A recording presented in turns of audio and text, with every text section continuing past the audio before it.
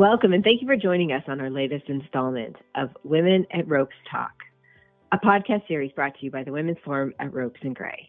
In this podcast, we spotlight extraordinary women who have had successful careers and interesting lives, and who are also making a positive impact in their workplaces and in their communities. We feature women attorneys at Ropes and Gray in conversation with prominent women, clients, industry leaders, entrepreneurs, and others about their careers, what's led to their successes, the challenges they faced, and the hard-earned wisdom they've acquired.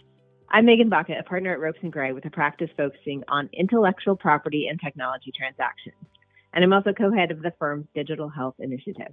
I'm based in Silicon Valley. On this episode, I'm joined by my colleague, Emily Oldshue, who's based in Boston. Hi, Emily. So to kick things off, why don't you introduce yourself and maybe provide an overview of your own practice? Sure, absolutely. So I do strategic M&A, primarily in the life sciences space. I sit in Boston, but work with clients across the country, and Gilead is high on that list. I know you and I both enjoy working with them a lot. And so you want to give a few words on Gilead and the background of our relationship with Gilead and with Siobhan? Yeah, absolutely. So I think with everything we've gone through in the past few years with the pandemic, it's especially exciting to have someone from Gilead joining us on the podcast today. As many of our listeners probably know, Gilead Sciences is a leading biopharmaceutical company located here in the Bay Area. They focus on research and development of antiviral drugs used in the treatment of HIV/AIDS, hepatitis B, hepatitis C, influenza, and of course now COVID. Remdesivir has been super important to the pandemic response. And personally, I'm just thrilled to be able to work with a company like Gilead Sciences. And you and I have had the opportunity to work with Siobhan on multiple deals recently. And she's just a wonderful person. We're excited to have her on the podcast. Yeah, totally. I'm very much looking forward to the conversation, and we'll let Siobhan introduce herself in a minute. But by way of brief introduction, we're here today with Siobhan Pomeroy from Gilead, as Megan said, where she is the Vice President of Corporate Development and leads transactional teams and guides strategy, and has been doing that for about 4 years now. And with that, I will turn it over to Siobhan to introduce herself. Great. Thanks so much, Emily. I'm excited to be here today, and I appreciate the opportunity. I've been at Gilead for approximately 4 years now and currently lead our transaction team within corporate development. And what that really means is that I'm responsible for overseeing a team of folks that help to shepherd deals really from initiation and ideas from those initial conversations all the way through the contracting process and ultimately to close before we hand something off to our colleagues in alliance management. My background is primarily in business development. I've actually been working in the industry in the field for 10 plus years now. I began my career actually at a medical device firm, and then went back to business school while I was working at that firm, and ultimately moved to AbbVie, where I was there for about 4 years, working for both their immunology and oncology franchises. And then actually moved over to biotech because I was very curious to see what life was on the other side. So spent, another 3 to 4 years working actually for 2 small biotechs, which was a fantastic experience. And then I finally came back to the buy side, working for Gilead in 2019. I'm actually a scientist by training.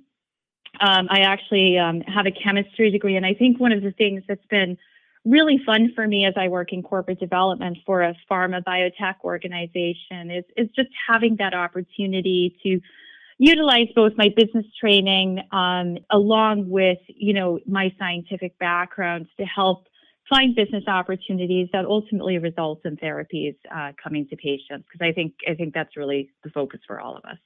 Yeah, and that's such a neat aspect of what you do. It's fun for all of us when we're working on deals with you to watch you pivot from, interacting with the other side on key commercial terms and talking to us about various legal points. And then, we get on a diligence call with the other side and you're sort of neck deep in the science. So that's fun for us to see you switch between all of those roles so fluidly. So it makes sense that's how you experience it too. I'm curious, just having made your way from your background in science and hard science at MIT, no less, into Corp Dev and how you found your way there. So can you talk a little bit about early days in your career and how you navigated from the early days at a CRO and then on to med tech and your mentors there, and how you found your way to corporate development at a big company like Gilead? Sure. I think like most college students, I had very little understanding of the business of science. And certainly, the word licensing would have been very foreign to me as a college student. But, I was fortunate that one of my first jobs after school was working for a small CRO in Massachusetts, where the CEO was actually chairman of the board of a publicly traded company that had cash to spend, but not necessarily a lot of internal opportunities. So part of the work that the CRO did was actually for the benefit of this publicly traded company that he was overseeing. And he would bring me on board to help look at opportunities and ultimately diligence opportunities that this company was considering.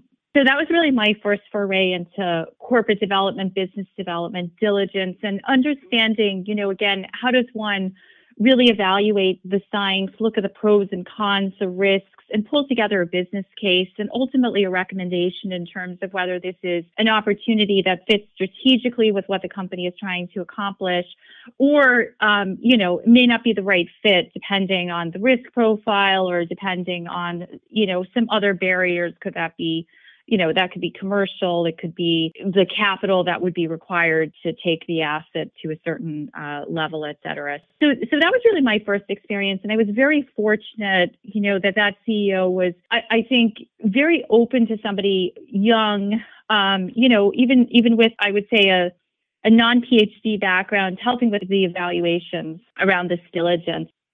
After working at the CRO for a couple of years, I ultimately realized that my passion was more around business development. And I did move to a medical device firm, Smith & Nephew, where ironically, I actually moved there to continue doing some clinical trial work. But I knew long term that I wanted to move to a bigger organization where I would have some mobility, hopefully to move into their business development group. And that's exactly what happened for me after spending about a year there. And so I was fortunate, actually. The person running business development at Smith & Nephew was a PhD scientist by training. He had a bunch of MBAs on his team, and he was actually really excited, given my background, to add me as somebody who would have expertise in terms of understanding the regulatory and the clinical trial process, and really complementing his team in terms of the business training that they had. When I think back to mentors, I think finding individuals who appreciate outside the box backgrounds or may not be thinking so traditionally in terms of I need to have, somebody with exactly, an MBA, et cetera. Ultimately, when I was at Smith & Nephew, I decided to go back to business school because I felt it would be beneficial in the long term to have the business training along with a scientific background. And towards the end of business school, I actually moved to AbbVie, where I spent 4 years there. While there, I was very fortunate to have two great mentors.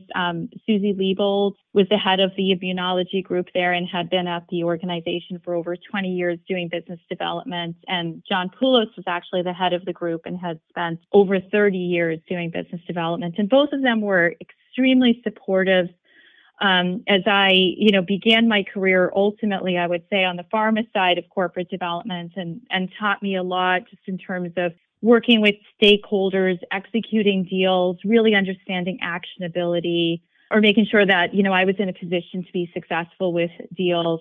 After spending 4 years at Big Pharma, I think a lot of folks really do get the bug to go to biotech, and that was certainly the case for me. So I spent some time at a couple of smaller biotechs, really understanding, how the other side views these deals.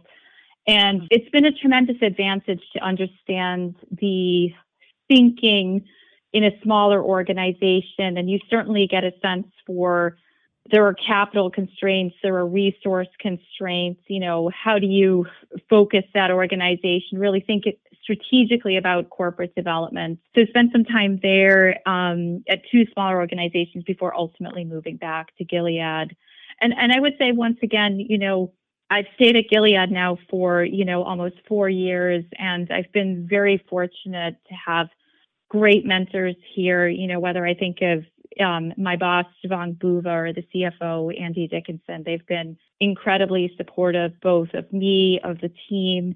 And I think, at Gilead, corporate development really is a core competency, and we've been incredibly fortunate to have leaders who are committed to external innovation, because ultimately, at the end of the day, that's what's required in order for the team to be successful. Yeah, totally. And I just think it's so cool. Like you, I didn't know coming out of college what the corporate development role looks like in these big companies, and it's been really fun for me over the years to work with you all on such cool deals. And I think something fun for those of our listeners who don't do work in this area, and if they work with people in corp dev elsewhere, maybe they don't know life sciences so well. I mean, the sorts of stuff you do and the platform you have is just so cool. And so you've got plenty of fodder to choose from. But I'm wondering if there's a deal that sticks out where it just was so clear to you that being in that corp dev role, you got to work on something really neat, and maybe over time, over years, you got to watch it grow, whether at Gilead or at the company you sold it to, or something along those lines. I was just curious. It's just such neat stories that come out along the way, I think. First of all, I totally agree. And I think, I really feel grateful to have the opportunity to do what I do. I think, again, we come to work every day with an opportunity to ultimately bring drugs into an organization where the organization can bring them forward and hopefully help them to get to patients. And so, for me personally, one of my favorite deals that I've ever worked on is when I was at AbbVie. I actually initiated conversations with Boehringer Ingelheim around purchasing risankizumab, which is now approved for, among other things, is approved for psoriasis. But my personal story with respect to risankizumab is I have a very close family member who actually takes that drug. So for me, I mean, as a research scientist, the holy grail is really working on a drug from developing that chemical matter, going through in vitro and in vivo testing, bringing it all the way to market. I think the equivalent for somebody doing business development is getting the opportunity to work on something that's relatively early stage. I think risankizumab would have been in phase 2 trials when AbbVie ultimately purchased the drug, and seeing it come to market and then having that direct relationship with somebody in the family actually utilizing that drug and having fantastic results. So that's really one of my favorite stories. But I would say, for those of us that enjoy doing deals, really, they are just so much fun to work on in general. I think I see every deal as a puzzle. And, for me, I was one of those folks. I never really wanted to specialize and do any one thing. So, I love the idea that you could be jack of all trades, depending on the type of deal, whether it's an early clinical collaboration or by, an acquisition of a whole co. You're going to deal with a myriad of different issues. So, I think there's just a lot of excitement in general, and it's fun to work on them. The other types of deals that I've personally really enjoyed working on over the years, again, thinking of that patient lens, are clinical collaborations. And it's really ironic because a lot of folks will tell you, oh, these are the small, easy deals. They're, lower importance. But the reality is that these are the deals that immediately allow you to get a combination of drugs to patients.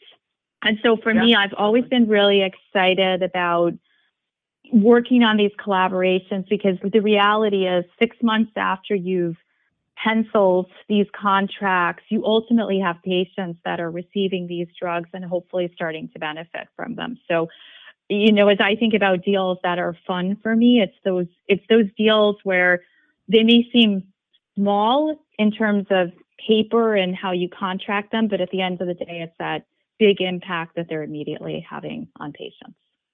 Yeah, it's so cool to watch, and I feel the same way about what I do. I do it from a different side of the fence sometimes than you do, or with a different lens, but feel the same way. I just think it's so neat to be involved in those sorts of deals. So Siobhan, I'll embarrass you for a minute here and say that one of the things that Megan and Sarah and Amanda and I all like so much about working with you is watching you in action, leading your teams and doing so just so beautifully. You managed to pull out, valuable perspectives from all sorts of different people throughout the organization at Gilead, and to so sort of seamlessly synthesize issues and what others might be thinking on the other side. And I think it's just so valuable. And to the extent it's not just second nature to you, and you thought about that or do some of that intentionally when you build your teams, I'm curious to hear, what do you think it is on your teams that makes them run well, and what are you looking to do when you build your teams and set the tone for those transactions? It's fun for us to watch, and I'm curious for others to hear how you think about it. First of all, thank you. I am embarrassed, and I genuinely appreciate the kind words. But there's an old cliche, right? And I think for me, one thing that is always apparent at the end of every deal is it really does take a village. As I reflect back on deals, the first thing I find myself thinking at the end of a deal is, man, there are so many people to thank, and I don't even know if I can provide them with the heartfelt thanks that, that they deserve here, because I have so much to say in terms of, what their contributions have been along the way. So I think as we think about pulling together deal teams and building teams and motivating folks, for me, what's really important is, as a leader of the team, it's important to have the wherewithal to step back and really try to have your voice be one of the quietest. So I see myself in some respects as a conductor of an orchestra. I have people that are experts across many, many areas. And for me, one of the most important jobs is, how do I make sure that I'm calling on each of those experts and bringing together that expertise, really synthesizing it so that we're playing beautiful music together, and ultimately bringing together the entire team to get to a deal. So I think, one of the biggest pieces of advice I would have for younger people as they're thinking about corporate development is, early on in your career, I think there's this sense that you have to be the expert in many areas. You have to be the voice in the room. You have to be the quarterback in such a way that you're speaking for the team. I think as I've grown in my role, one of the most important things I've appreciated, and I give a lot of credit to my mentors, especially at Gilead in this regard, is that my voice is really less important. It's how do I step back and let the team shine, so that at the end of the day, we're bringing all of that expertise together. So for me, motivating folks is making sure that we are encouraging them, making sure that sometimes it's as simple as a thank you, and recognizing that folks are working really late and spending a lot of extra hours as we try to get something across the line, making sure their voices are heard. When we're presenting to leadership, having the humility to defer to somebody and say, look, actually, let me turn to so-and-so because he or she has been thinking about this and will do the topic better justice than I will. Yeah, I mean, it's just so apparent, and you do it for your lawyers too, which we of course greatly appreciate. It's just so nice working with you, and it's always just such a pleasure. So that comes as no surprise, and I like the vision of conducting the symphony and sort of leading from behind at times when that makes sense to drive the process forward. So no surprise to hear you say it, but I love the mental image. And I often catch up with you when we're chit-chatting ahead of, the Zoom getting going with others joining the line and so forth. We talk about all sorts of stuff, and I like how well you integrate talking to people about their lives and what's important to them. And I see you using that as a way to bring people together and drive deal teams and build a lot of loyalty and cohesion on teams. And so I'm curious if you're willing. I know you are, because we've talked about it ahead of time, but you and I are managing to get to this life stage together about having kids. And you just shared such beautiful perspectives with me when we were talking about it once. And I was wondering if you might be willing to share it with our audience in terms of how you came to that decision and where you're at in your career and, how you think about that sort of thing. Because it's something that's important to a lot of people. And there's just such a range of things people do and how they make it work. And I just thought you had such a nice perspective on it. I wondered if you'd share it with people. Sure. For the audience, Emily, I'm certainly a little older in my career, and my husband and I are fortunate that we're going to welcome a little boy over the next 2 months to join our family. And this is, again, this is our first child because we have started a family a little bit later. And, for me, as I think about the reasons for that and how that personal piece really integrates with work, I guess the message I would have for folks is it's not one size fits all with respect to what is right for you in terms of balancing career and family. And I think, as my husband and I have been on our journey, one of the things that we've really been fortunate to do throughout our lives is we've traveled extensively.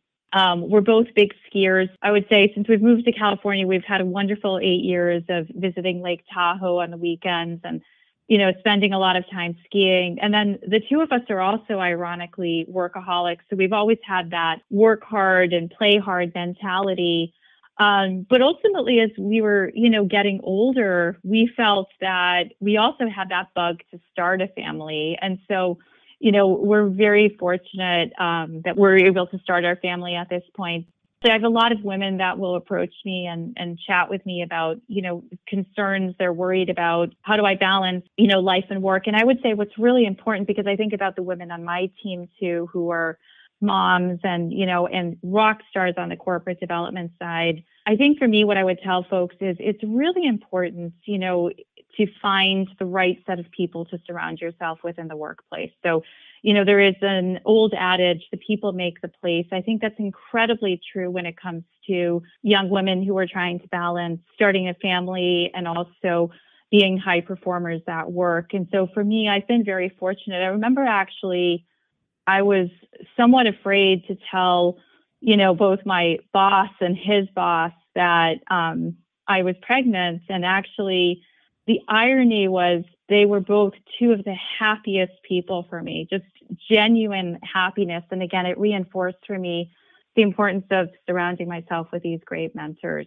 And I would say to folks, don't feel like you need to delay starting your family just because you see others have families on the later side, and don't feel that you have to have your kids young if that doesn't make sense for you. I'd encourage folks to, be on their journey and find what's right for them in terms of that balance.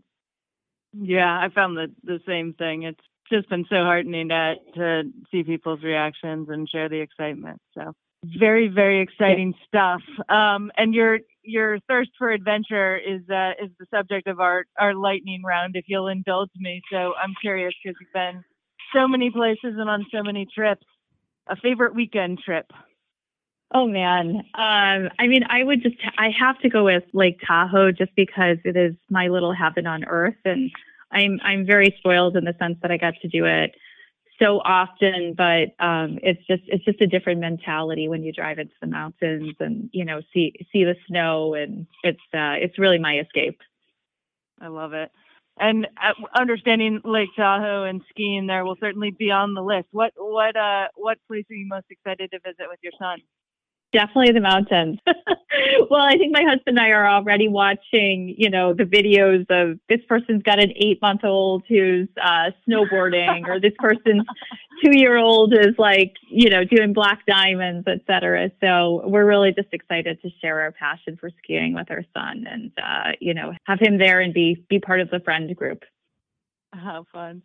And I know you recently decamped to move down closer to the office, but before you did, you lived in San Francisco, and I was curious, with a lot of listeners either living there or being through there somewhat regularly, what's a not to be missed low key restaurant in San Francisco? Something you love on a Thursday night? Yeah, so my favorite is, and you got to try to get there early and get a bar seat, is a restaurant by the name of Francis, which is in the Castro area and is literally a hole in the wall, but it is, one of those quiet, romantic, warm places that is just a hidden gem in the city. I love it. And we haven't managed to connect when you've been out here yet, but it was so fun for me to learn that you come out to Boston regularly because you grew up here. What are your favorite things to do here when you're with your family? What do you guys get up to when you're here?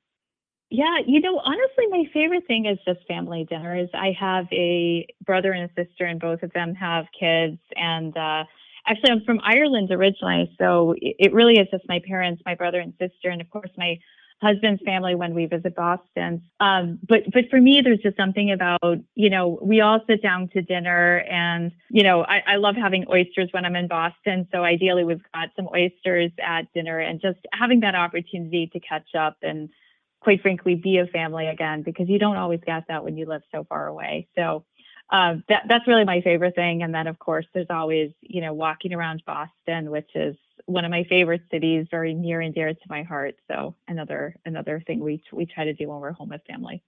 Well, we'll have to get together one of the times you're out here soon, and maybe I'll even get to meet the little one at some point. Yes, definitely. I'd love it.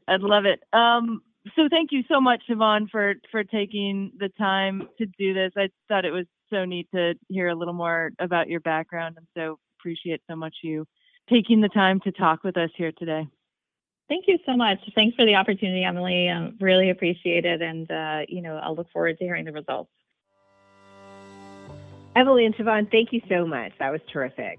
And as always, thank you to our listeners. For more information about Ropes and Gray's Women's Forum and our women attorneys, please visit ropesgray.com/women. And you can also subscribe to this series wherever you typically listen to podcasts, including on Apple, Google, and Spotify. Thanks again for listening.